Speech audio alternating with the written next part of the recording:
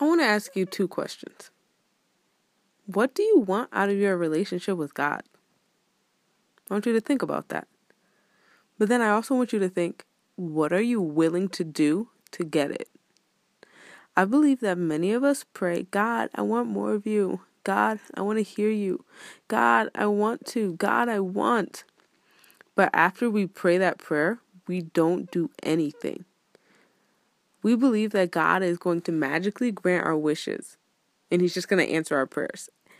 And sometimes He does. But a lot of times, I believe that He wants to partner with us in answering our prayers. Think about it. Would you pray for good grades in school, but then not study, not do any homework, not prepare, but still expect to get good grades? That doesn't make sense, right? Well, then you can't pray asking to hear God's voice and not read the Bible. They go hand in hand. The Bible is literally God speaking to us. If your prayer is for more of God, to sense His presence, or to hear His voice, you have to put actions to your prayer.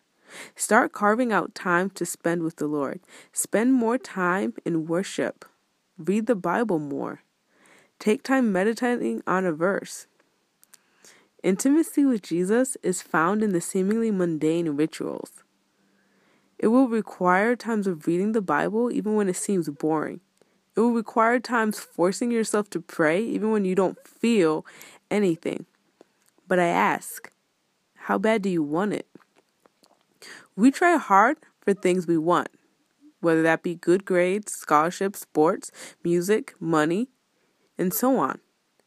If we are willing to sacrifice sleep, TV, social media, friends, food, anything for those things that won't last, how much more should we sacrifice to develop the thing that will last, our relationship with God?